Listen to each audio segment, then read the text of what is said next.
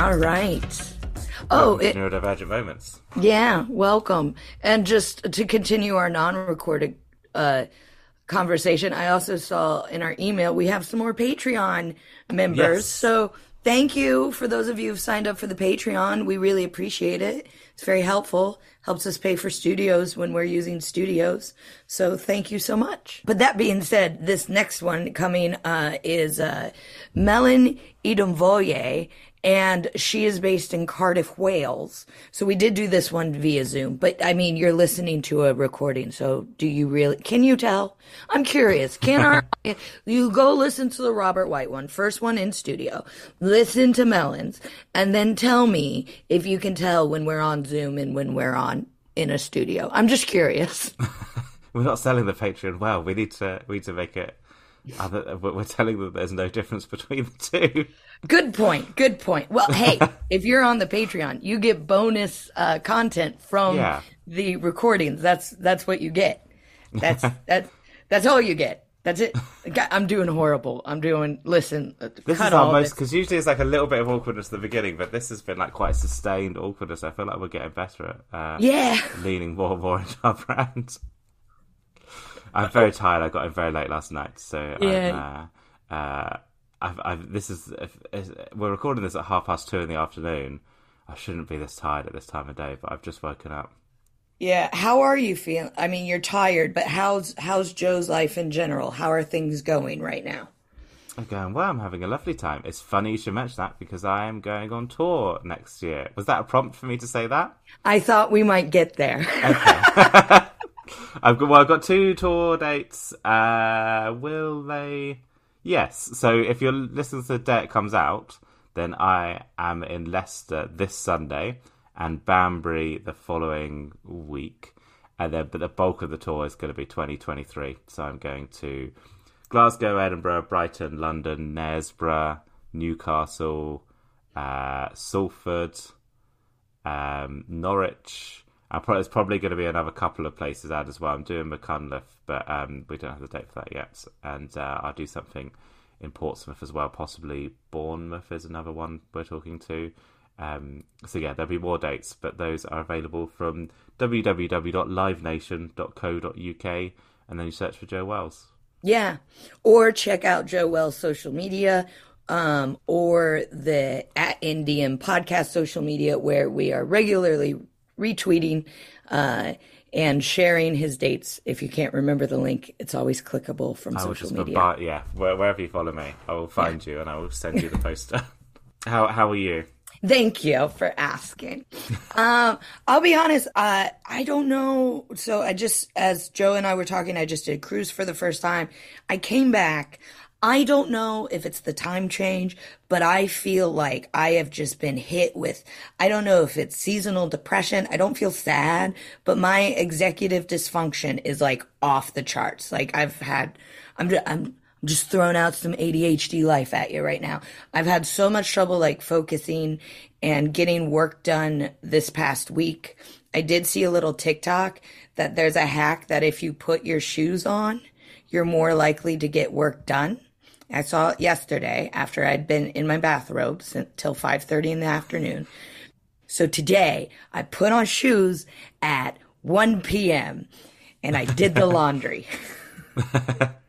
That's a good hack. I haven't thought about that, but it makes sense, doesn't it? Because you feel like you're sort of in work mode.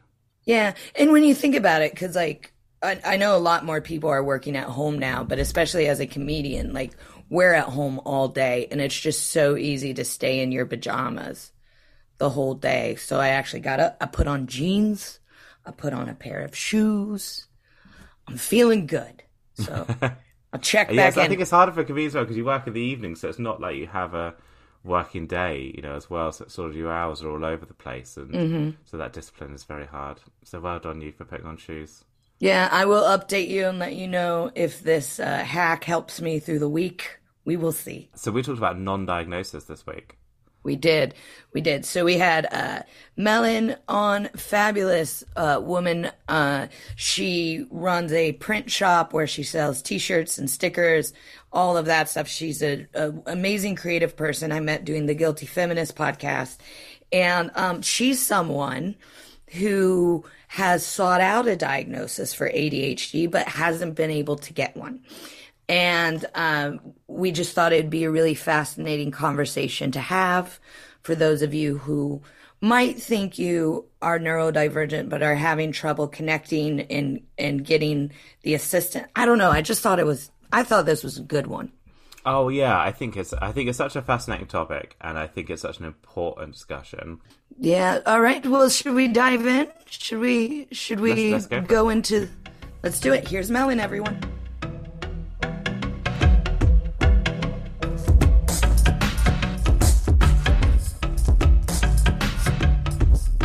So, Melin, welcome to Neurodivergent Moments. Thank you so much for coming. Hello. Thank you for having me. Yeah, Melin and I met in Cardiff doing the Guilty Feminist podcast, and she gave me one of her very cool T-shirts. Got to show this off. My tits. This means nothing to an audio podcast. This just right here. This is for the socials. Just me tugging at this. Yeah. For the listeners, Abigail has. I mean, I'm not quite sure how to describe. There's a T-shirt. There are crowns on where the nipple. I don't know what to say. No, I want you to explain this, Joe. Keep going. There are 2 crowns suggestively placed on the T-shirt. Beautiful. I love it. Joe and I were just talking before you popped on. You have such an interesting life story. So can we start at the beginning? Can you give us like a brief synopsis? Because you're from Turkey, you're Nigerian, You're from Turkey, you now live in Wales. Yes. How did that happen? How did that happen? Yeah. So I grew up in Turkey. I am mixed. So I'm half Turkish, half Nigerian. Growing up in Turkey was a bit weird because I was the only sort of Black person anywhere in school, my friend circles. So I was like sort of the odd one out anyway, most of the time. I was never really good at studying, but I managed it with tricks.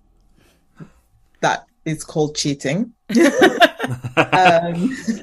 So I've hardly studied. So I don't know how I managed it. But I managed, with my trick to get by through the whole school. And then at one point, my dad decided I should study in the UK. So I was sort of sent to the UK, study here, stayed and tried to get a job. Couldn't really do that. I failed. I was really not... Again, I struggled throughout university, being in a different culture in the UK, trying to learn graphic design and not really have had that before in my studies in Turkey, not knowing the culture. So after like a few years of struggling, I was like, oh, let me just pack up and see, Turkey. I had a job offer there. Through a friend, so started that, and then as I was trying to put a life plan together, some crazy protest happened in Turkey, and I was really oddly, I was only part of a theatre team who put a kind of a controversial play on about a country. And so when there was protest about the country's government, they're called the Gezi protests, the government sort of put all their attention to me and the team behind the play, because some of the team in the director, it was a famous person, and we all ended up in the protest in the very, very early days when no one was really knew about it. We were there because it was about saving the trees. It was just about saving this little park in the middle of big city Istanbul. So they basically interpreted the word.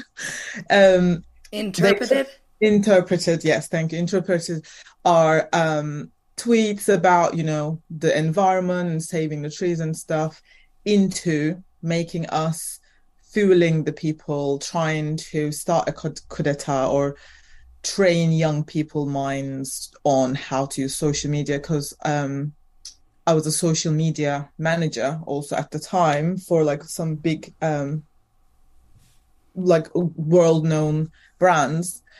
So yeah, when all that came together with my non-Turkish name, my UK connections, they've all decided that I'm like a spy, like a British spy or something that's trying to yeah. So we then thought, F this, can I swear?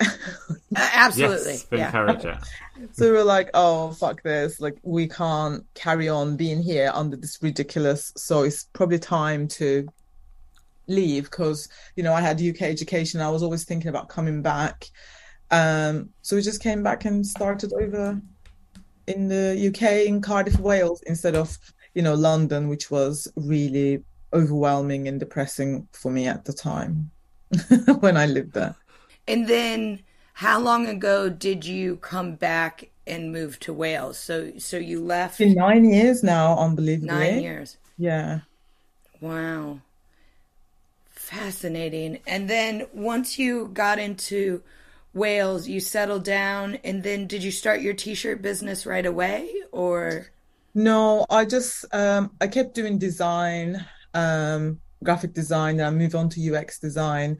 Yeah, so I just started working. I managed to stick at one place and like build my career into management and directorship. And I'm still doing that, just I'm in a different company.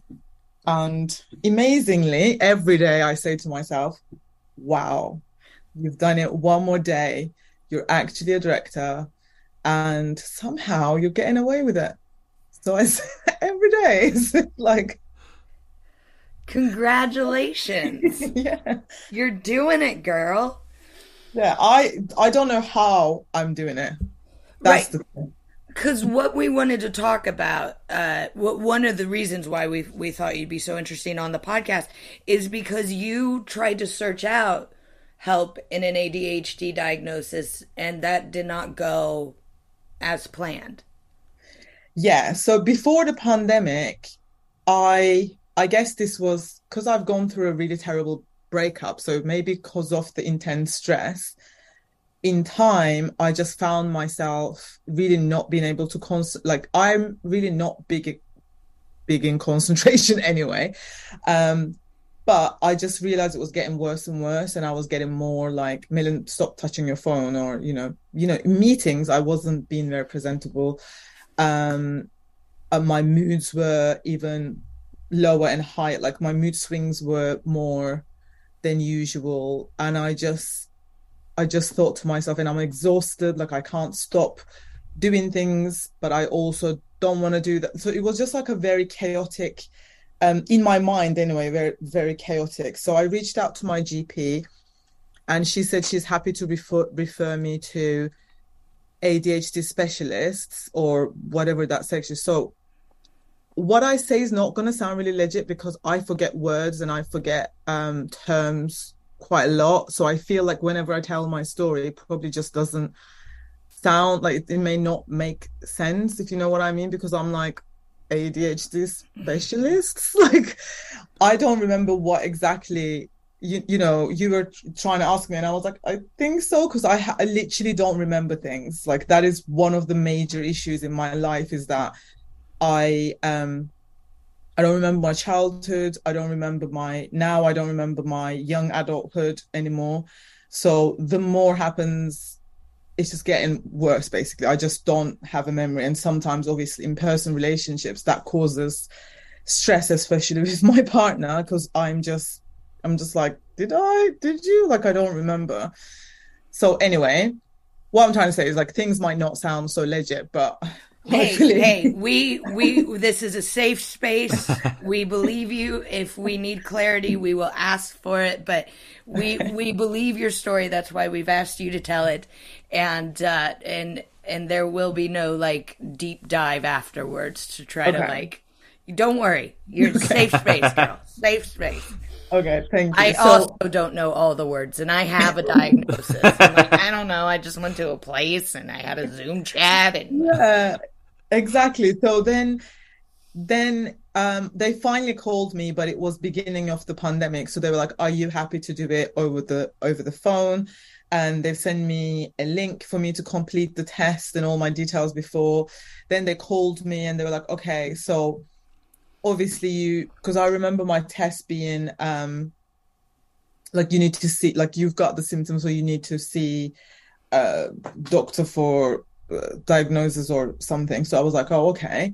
So they called me and then they've asked me what was happening, like, and so when I told them about coming back from Turkey, my difficult divorce process, and then it was just around the time when I had like a really huge issue coming out about people that I trusted, um and I realized they were sort of the wrong crowd for me to be around, and I was taken advantage of in the worst ways possible that I didn't realize. So when I was like talking about all of this, they were like, "Okay, so your symptoms could be PTSD or ADHD, and obviously stress will trigger all of these more."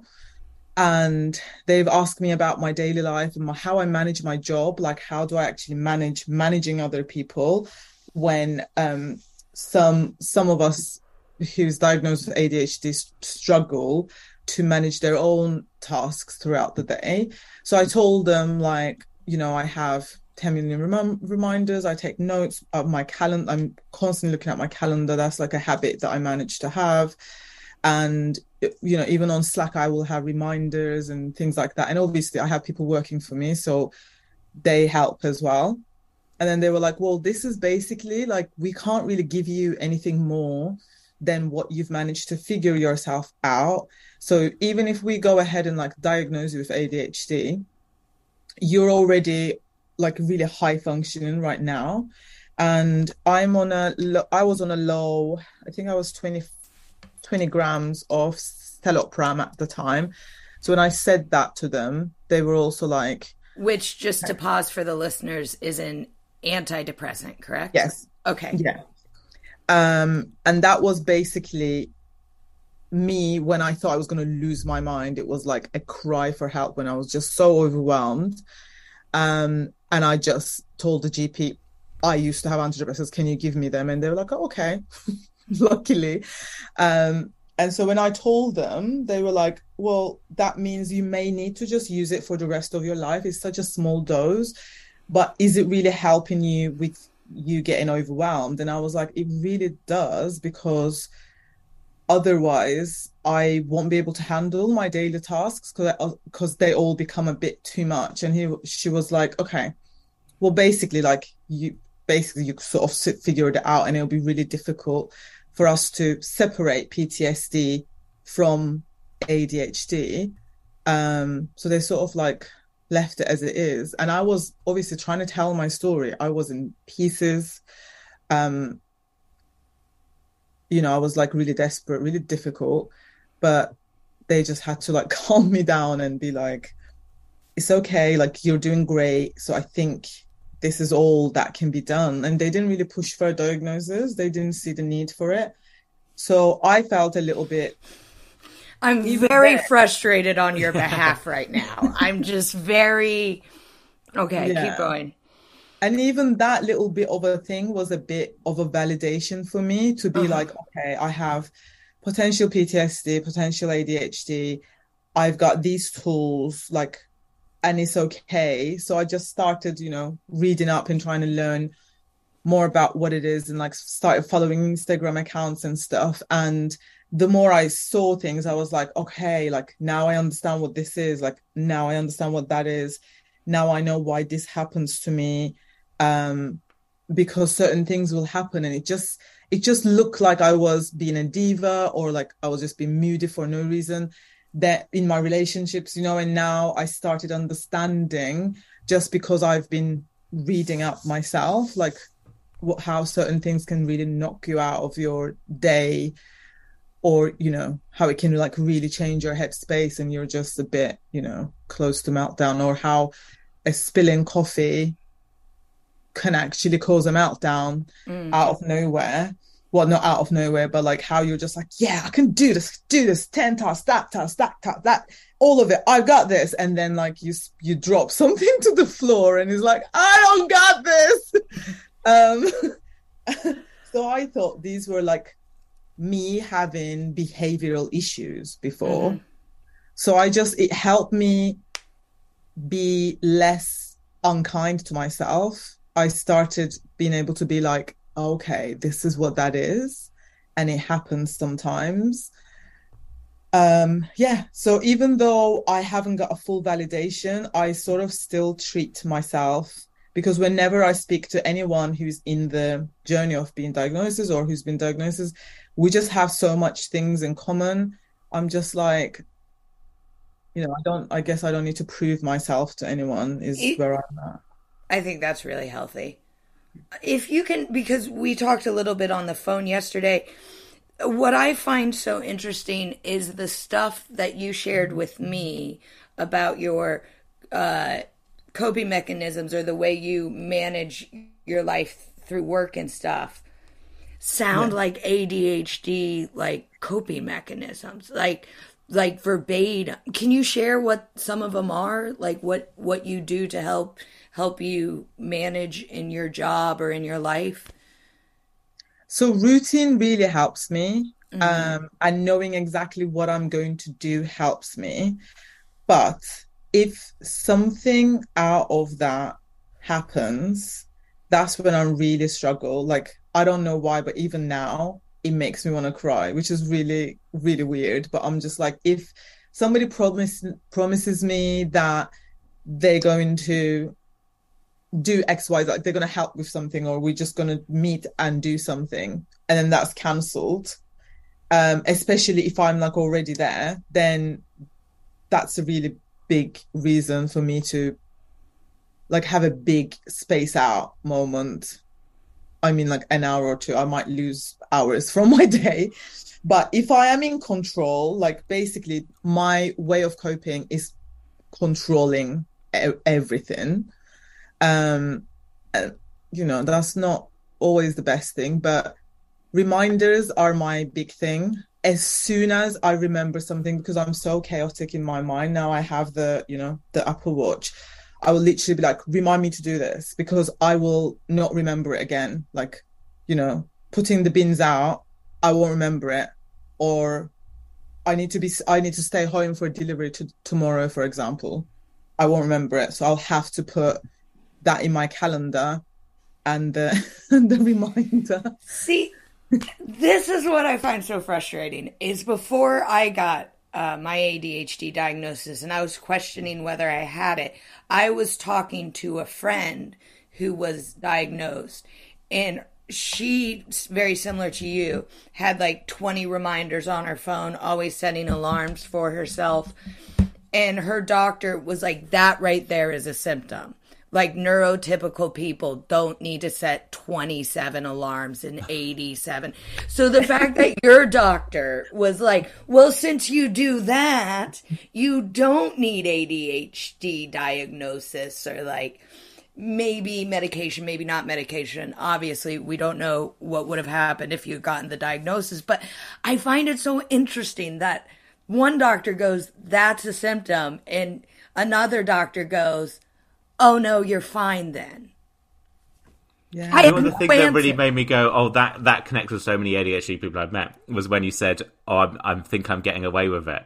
And if that feels like that's the thing I've heard so many like high achieving ADHD people say, is I think I'm getting away with it. It's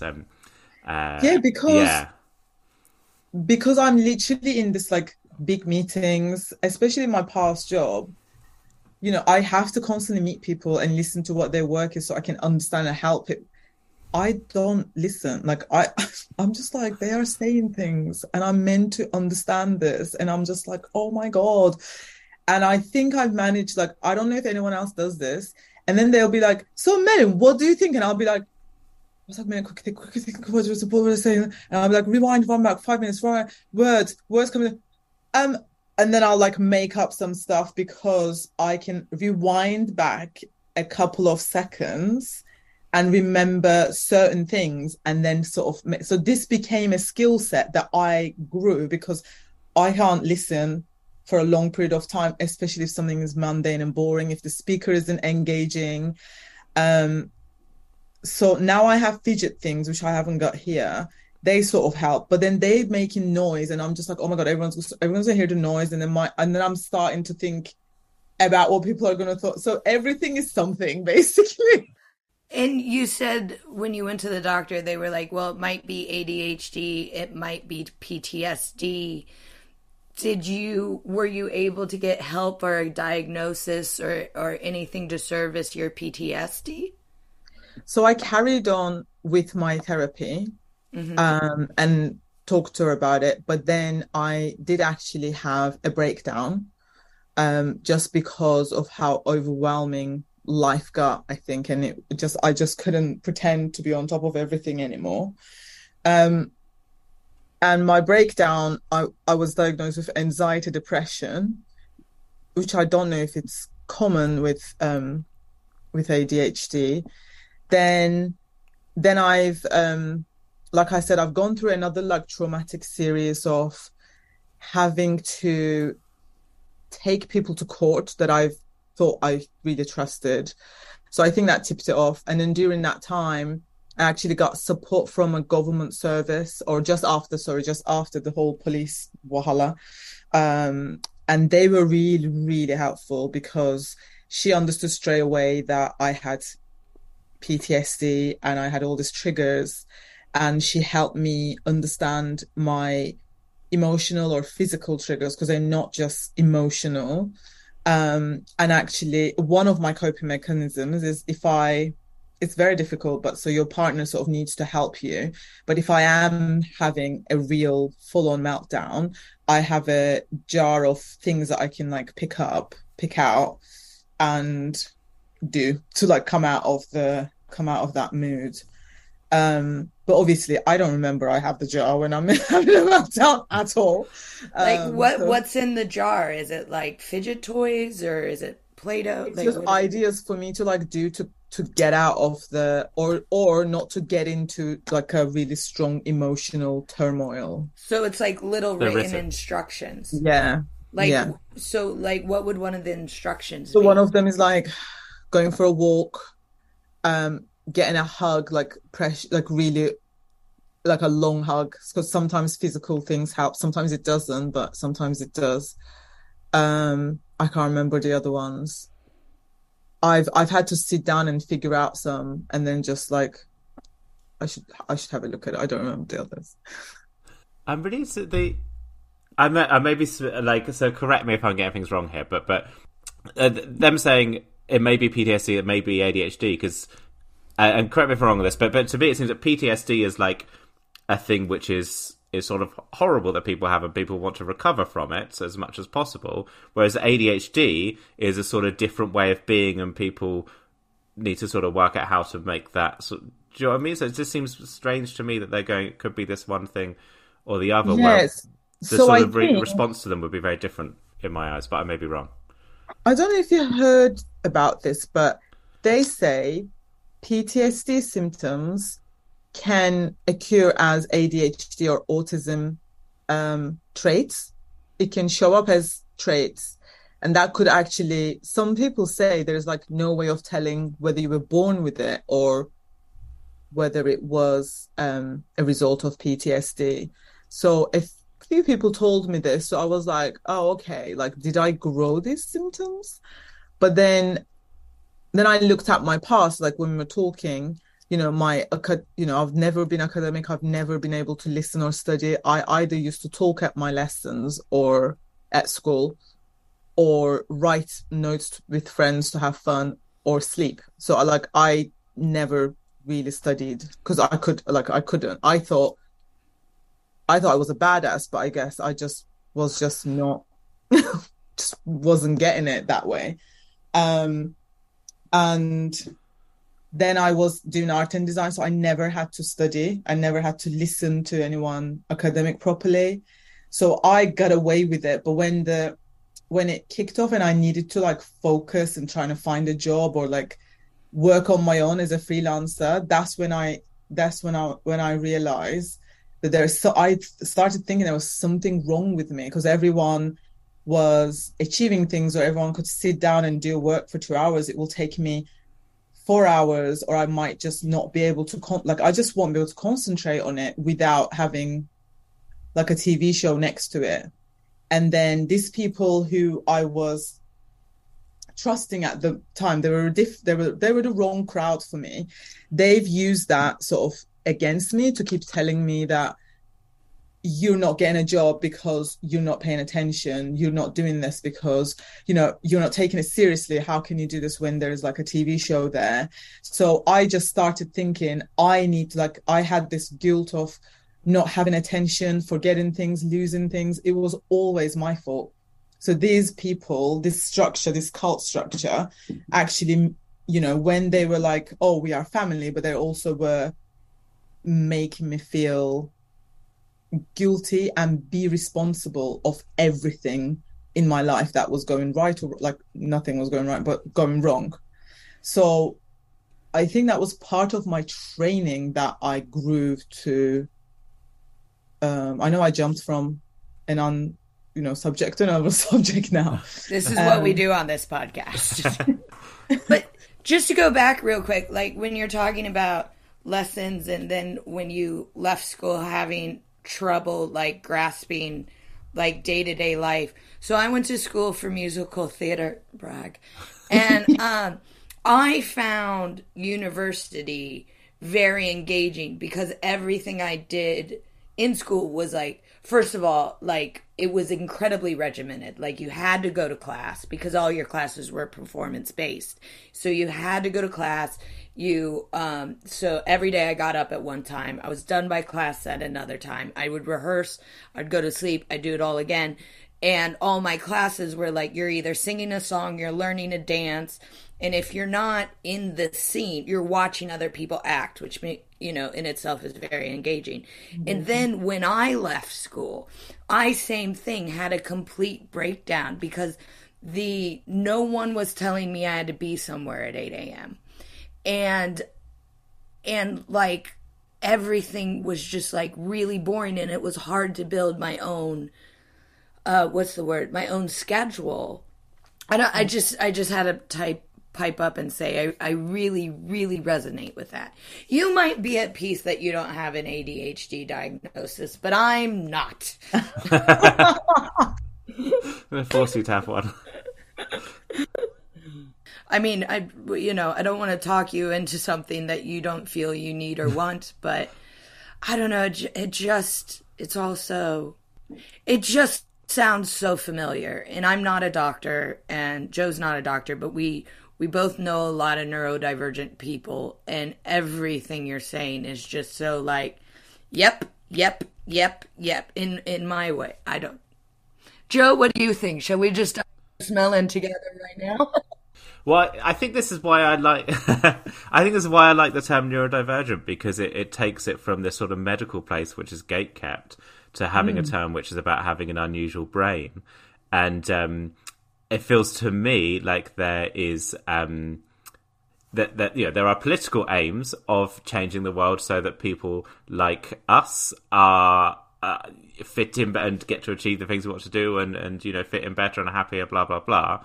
And I think that that's why I like that term neurodivergent, because it's not a gate-kept category, and it means that when we're sort of building the team who are going to fight for those aims, there's no sort of bouncers on the door, and we can include people, because there are people who don't fit neatly into those boxes. So I think that's why I like the term neurodivergent. I think I've spoken loads of times on this podcast before about the person I met who was told they were 2/3 autistic, and as a sort of sense of who you are, that must be really difficult to be told that, because well, what does that mean? And I'd like that that person would be neurodivergent, even though they sort of only met. So that's why I'm quite excited about the term neurodivergent. Yeah. So you can definitely have that one. Yeah. I mean, I don't know if this is offensive, but in my day-to-day with myself, that's how I live. Like, I accepted myself as a neurodivergent, and it's helping me be kind to myself. Like, I just don't think I will be able to do it with all the guilt that's been put onto me for all the silly mistakes that I've done throughout my life. Like, I'm sure you've all done it, like buying your train or plane ticket on the wrong day. Or like, sending like Zoom invites to wrong email addresses because they start with the same letters. Just things like that I do day in, day out. But now I choose not to feel guilty about it anymore. I used to beat myself over it. If I buy a wrong ticket, the depression of that used to take me a week to get over. Because I'll be embarrassed, I'll be ashamed to tell people that I made that mistake. I'll be like, oh, I don't even have the money. Like, how can I be this stupid? Like, why don't I just look at it? There's something, like, I'm just stupid. And I'm, just that guilt and the amount of time and energy that guilt takes out of you. Now when you accept that your brain functions differently and that it's okay. So now, obviously, I try and triple check things, but sometimes I still don't because it just happens. And then when it happens, I'm just like, okay, it's fine. Like, this doesn't define me. I'm still a creative director. I know that this client is probably going to think less of me because I made 3 mistakes in one invite. I just did that last Friday. 3 mistakes. So they just probably got like 3 different invites from me. But I'm just like, well, if they're going to judge me for this in this type of world today in 2022, and they're going to decide that I'm not a great creative person or a director because of this, then let it be. Like, I guess that's what happens with maturity and accepting yourself. That's such a good attitude to have, and I think I for me, the formal diagnosis at the time was important, but then afterwards, I was like, I felt like, and it's I've started to do things like be able to ask my wife about a social situation which might be confusing and all the things which would help me. I sort of like almost gatekept that from myself. I was like, well, I can't. It was only when I had the formal diagnosis I felt I could put in support for myself, which is like ridiculous and very unhelpful. So I think that you definitely have the right attitude of going, if things are going to help and being, like you're saying, being kind to yourself, you don't need someone to sort of give you permission to do that. I think it's a very good. I think that's. I wish I had that approach more, really. I have to say it's not been easy because I said, like, I've been through a lot, and those realization and the amounts of therapy and the amounts of reading, like self-healing readings, and being able to be an open person. I guess that's the only positive I can say about myself, is that I am I can easily talk about myself. And I think all of those things really, really helped me. And then I guess age, like when you spend 15, 20 years of yourself just beating yourself up, and now I'm almost 40, I'm just like, I've still, within all that chaos of my life, within all the terrible events and the way my brain works and how like chaotic I think or do things, I still manage to get to somewhere. So I'm just like, it's okay. And I've lost things so many times, so like over and over, and I had to restart life at least 3 times. So now I'm just like, well, the worst is I'm going to lose my job. Like right now, the worst thing is I'm going to make an unforgivable mistake, I guess, and lose my job and restart again. And now restarting, you're like, I've moved countries, I've moved back and forward and had to cut people out of my life, job. Yeah, no big deal. It's such a big and such a personal thing. So yeah, I'm trying to take it all down. I'm now going to have loads. Tomorrow I'm going to wake up with a load more questions. Yeah, there are moments of this podcast, by the way, where Joe and I just sit there and not say anything. And they're like, hold on, but when you listen to it, it's really slick because my editing is good. Yeah, we take out our long pauses. We're just literally going, okay, Okay, this is beautiful. Now what? I might leave that one in for realism. Okay.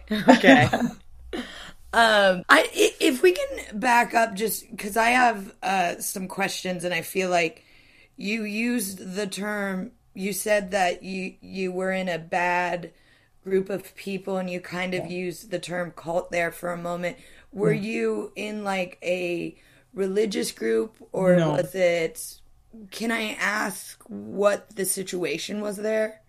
You can ask. Yeah, it was so it was a time when I said like I was out the uni trying to understand the world and like understand why is it or how is it I get a job, what is wrong with me. Um I was depressed most of the time. I think looking back now, that was depression, but I didn't know what it was then. There was no therapy. There were no talks of neurodiversity. This is beginning of 2000s. So we didn't have social media platforms where people freely talked about stuff and shared things a lot easier. So I was lacking that sort of support and I lived away from my parents. So I was also alone because I was like obviously posted to UK and I didn't have many family here. Yeah, so it was around that time that I met these people through just like admiring them. And then they slowly took over my life. But at the beginning, like everything, these structures, it was really helpful because, you know, I was able to identify certain things and it felt good to, you know, understand that certain things might be like from how I was treated by my dad or how I was treated by my mom. But those are short term, obviously. You're just like, oh, okay. Yeah, and then I realized after 15 years that this was a non-healthy relationship that we were under, me and my friend and some other people, we were under the influence of wrong people. And again, I think that came from that vulnerability of me not knowing who I am and what I was feeling and what I was struggling with. So yeah, it's if anyone is listening and they want any advice, like I'm happy to refer them at least like either books, podcasts, or this specialist. I'm not a specialist. I can't give advice, but I can send you to resources for you to be able to identify a situation. Like if you're in that or you feel like someone else you know is in there. Yeah, we would just a side note, and I'll shoot you an email in a couple days when we're done with this. But we would like that information just so we could share it on our own. When we put out this podcast, we can be like, by the way, if you're in this situation, you know, we can help in that way, get the word out 100%. Yeah. And again, it's like the first time I'm talking about it in a serious way.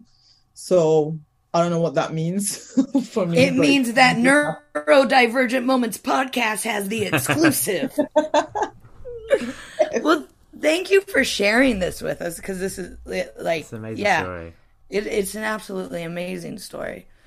And if I can make a hard right, you've gone through all of this trauma and you've risen above such challenges, and you also have an amazing t-shirt slash stickers. I have the stickers somewhere on my water bottle. Who knows where my water bottle is?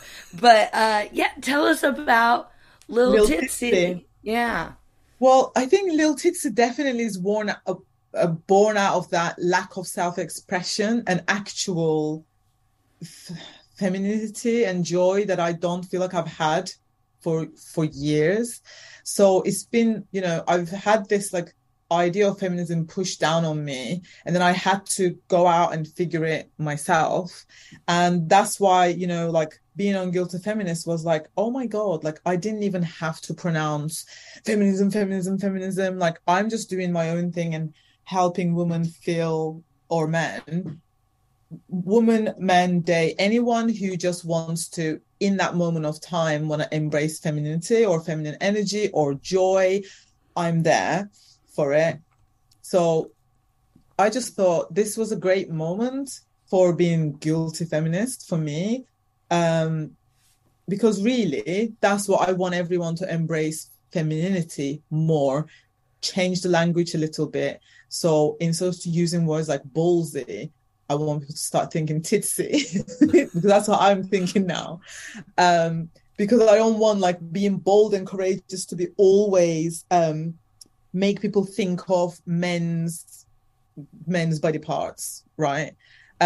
Or, you know, sometimes I used to hear people go, oh, she's got such BD energy. And I used to be like, but she doesn't have a dick. Like, so how does she have big dick energy? So I was like, why is that not big tit energy? So I just started playing with words. I love letters, obviously. So I did letter pressing.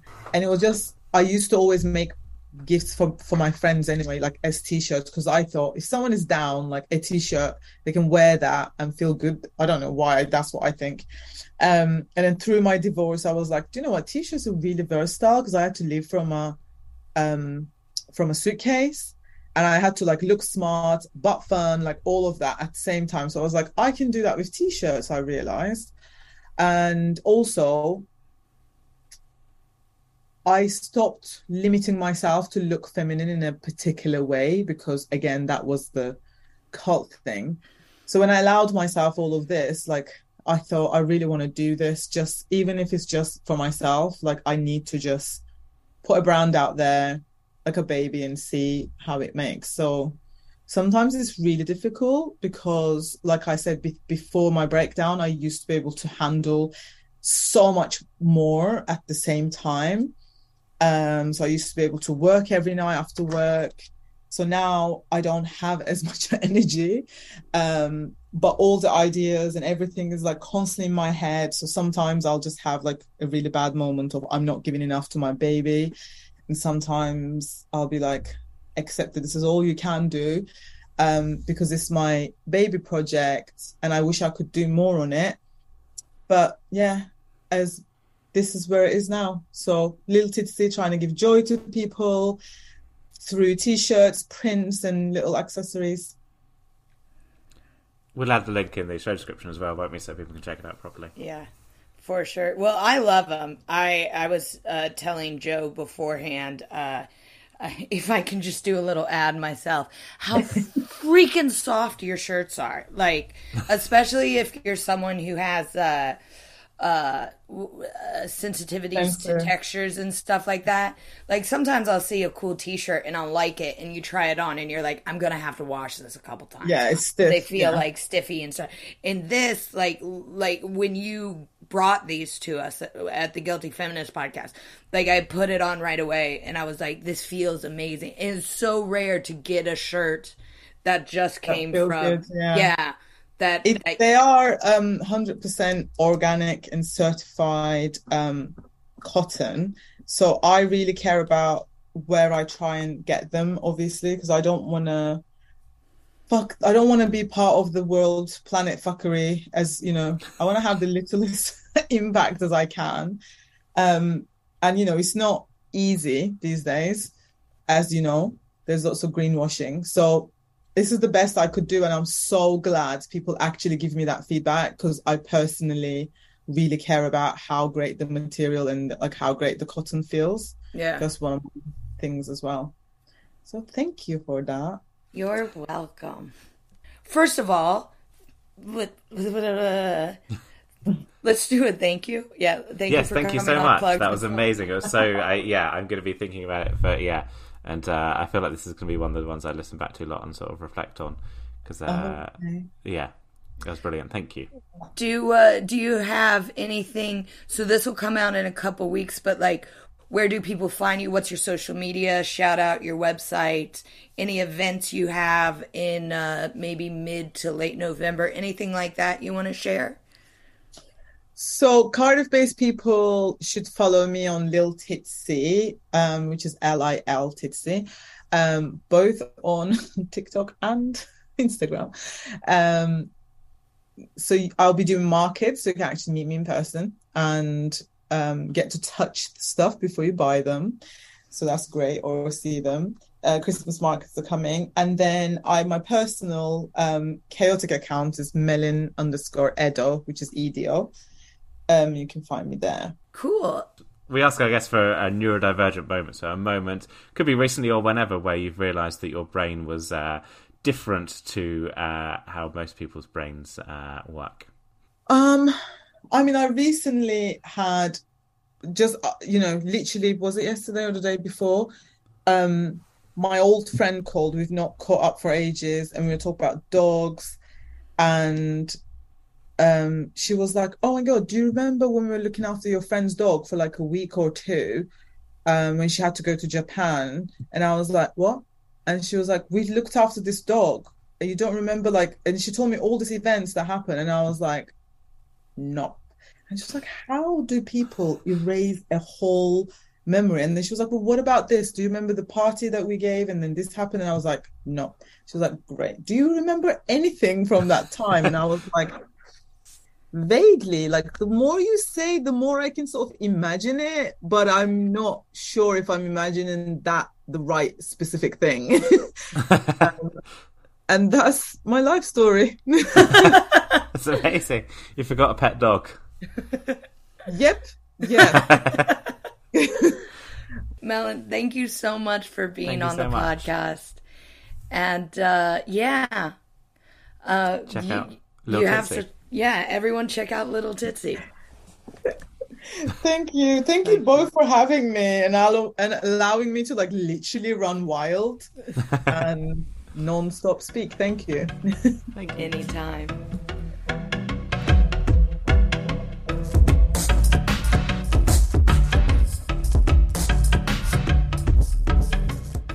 That was Melin. I just love her. But there were so many small things we talked about which could be whole episodes in themselves. We could do a whole series. Yeah, but I will say we did talk a little bit about cults and stuff, and there is a link on the description if you need help getting out of a certain situation, and some reading, which I have to get from Melin. I will add that to the description. Yeah. If it's not in the description when you listen to this, I fucked up. Send us a tweet. Send us a tweet or an Insta. An Insta at Indian Podcast, and we will put it in. But I'll get that information from her, Joe. Cool. Yeah, I thought it was interesting. I also, while we were talking to her, I felt increasingly frustrated because everything she was explaining to me as how she feels and how she lives in the world and why doctors said she wasn't ADHD are the exact reasons it felt like why I was diagnosed with ADHD. And she did, if I may, send me a little message last week, just sending out a little TED Talk about ADHD in girls and women, and said she really wants to try to get a diagnosis now. So hopefully that's something that she's able to do. Hopefully she's able to find a doctor who can talk to her about the complexities of her life. But yeah, I think she's fascinating. So I think like there's a real thing in the sort of health system where it's like, well, you can be one thing or the other. You know, if you've got PTSD, then you can't also have ADHD, you know, and the other way around. You know, I've met lots of autistic people when they try and seek help for their mental ill health, they're told, no, it's just autism. Yeah. You know, it's like, well, people could just have one thing, and people are complicated. Yeah, exactly. Shall we do some moments? Do you have a moment for this week? Yes. So here is my personal neurodivergent bit of a story.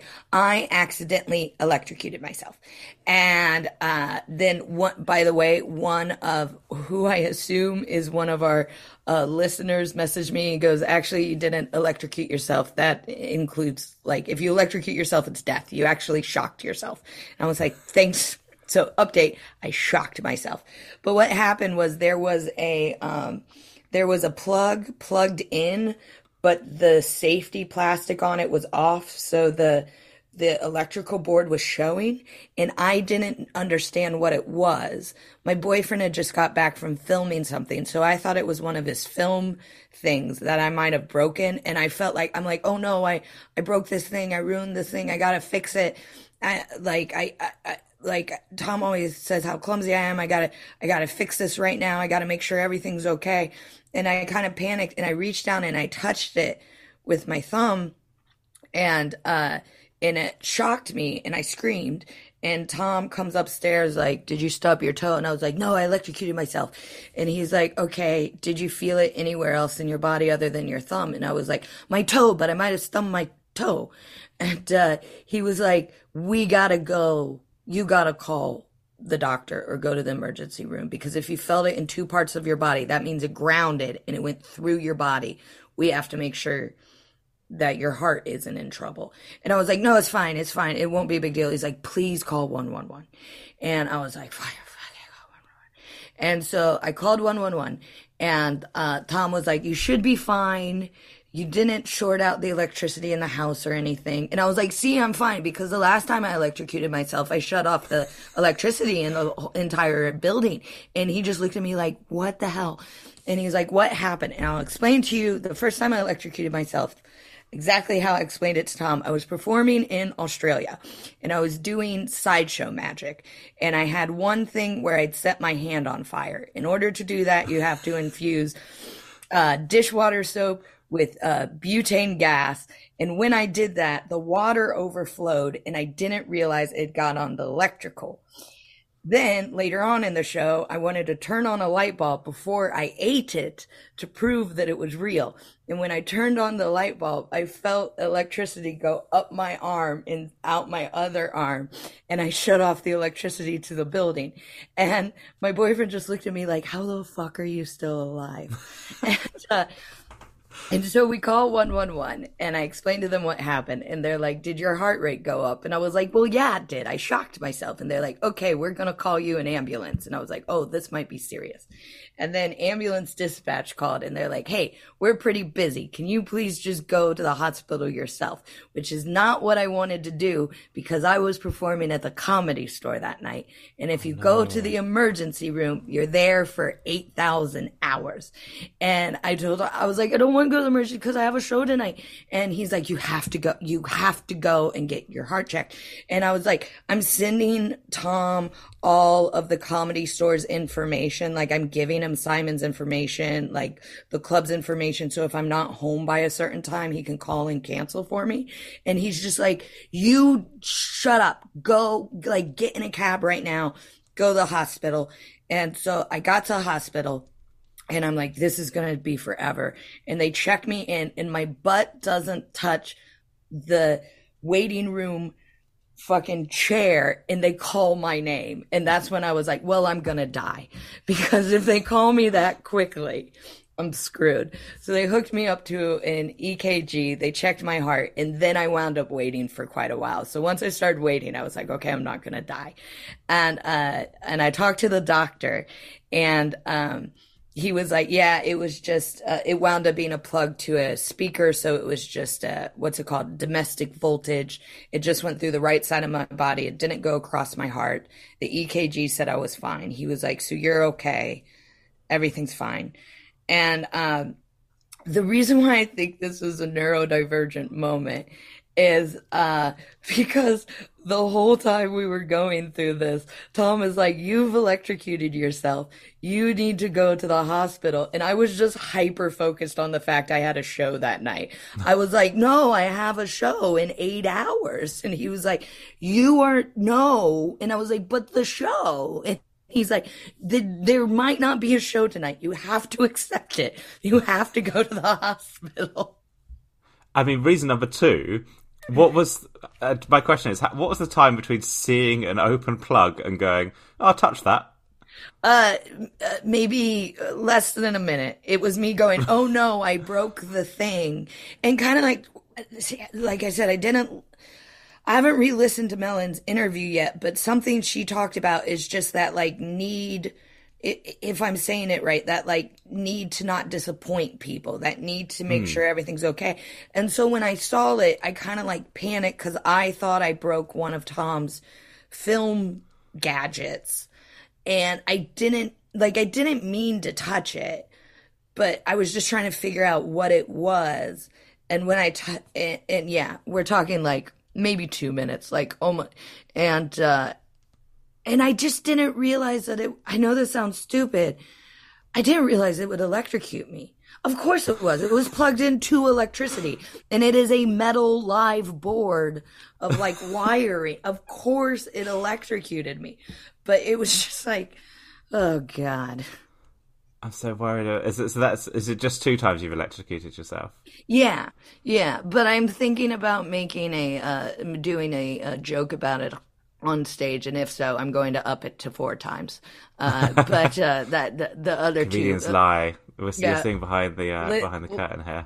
Listener insight for our NDM listeners, the 2 times never happened. 1 time will be a time my sister electrocuted herself, and then the other time I will have made up.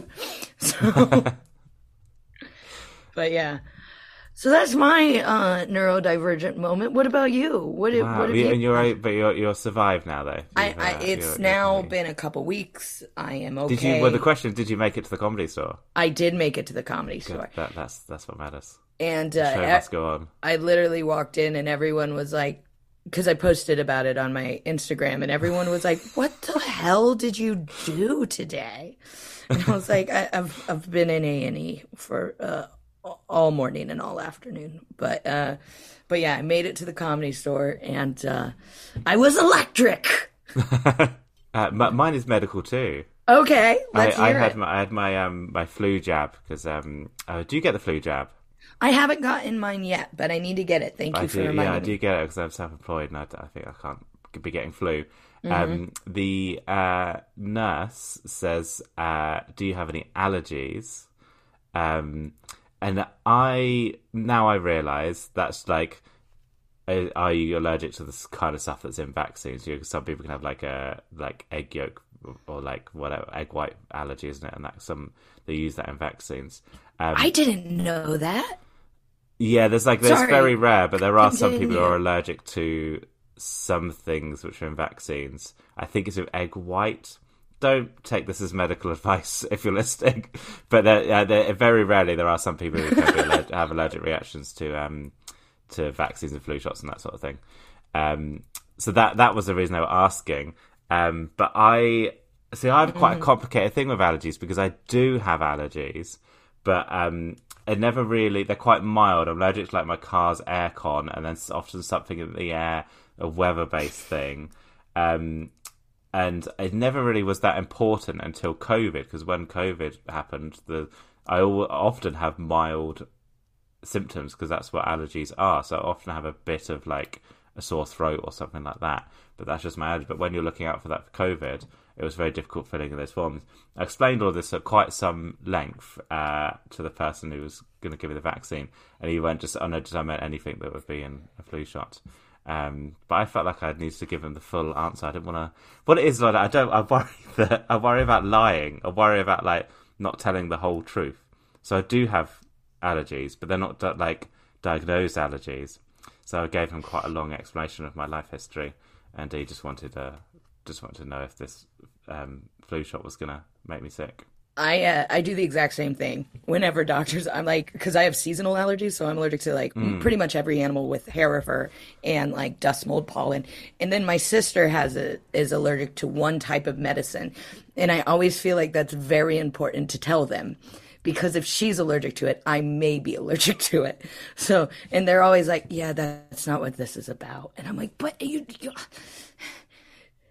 also, here, I didn't know that maybe there's egg whites in freaking vaccines. When they ask, do you have any allergies to anything that'd be in a vaccine?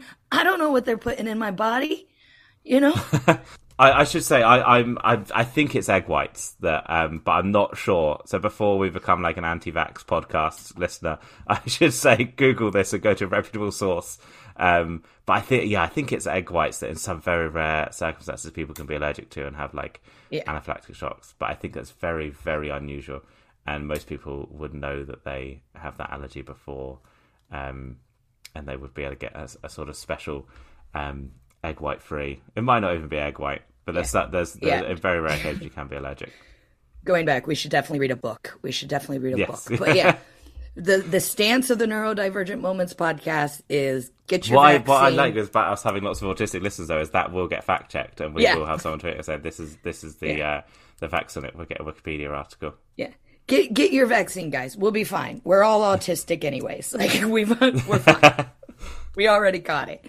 But I love that. Do you have a listener neurodivergent? I do. Moment? This one is I hope I pronounced their name, Di Elias. But it's D-A-I. That's Di, isn't it? D-A-I. Yeah, I think so. I hope it's pronounced Di, otherwise it sounds like I'm threatening them. Anyway, it begins with ahoy hoy, so I like that from the start. Ahoy hoy, my name is Di Elias from Newcastle under Lyme. Really loving the podcast, guys. It's good to hear so many experiences from other people that I can really relate to. Other podcasts don't read out the praise, but I think we should. I think we should give ourselves a pat on the back each time. Yeah. I'm nearly 40 and was only referred for my ASD diagnosis in my mid-30s. People say labels don't help, but by God, it helped me retrace my entire life and actually make sense of it all. I only got referred because I nearly put the kibosh on my son. I don't know what kibosh means. From context, I think it means I stopped. Yeah, nearly put the halt, yeah. I only got referred because I nearly put the kibosh on my son getting his referral, as everything they were saying my son does that could point to autism, I kept saying, no, I used to or still do those things. Eventually the GP decided there might be a good reason for that. My neurodivergent moment is from my late 20s, when me and my now wife first moved in together. She noticed that when I came home from work, I would not ask her how her day was or kiss her when I walked in or create any kind of small talk chit-chat. So, in my pre-diagnosed ND mind, I did what I always did to make sense of things. I made a trusty list. I gave it the rather snappy title of Things You Have to Do When You Get Home Before You Sit Down to Make Tammy Happy.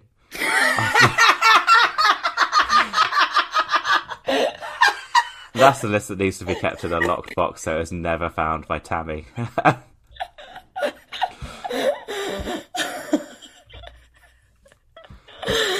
I'm going to suggest this to my boyfriend to keep going. Things to keep Abigail happy.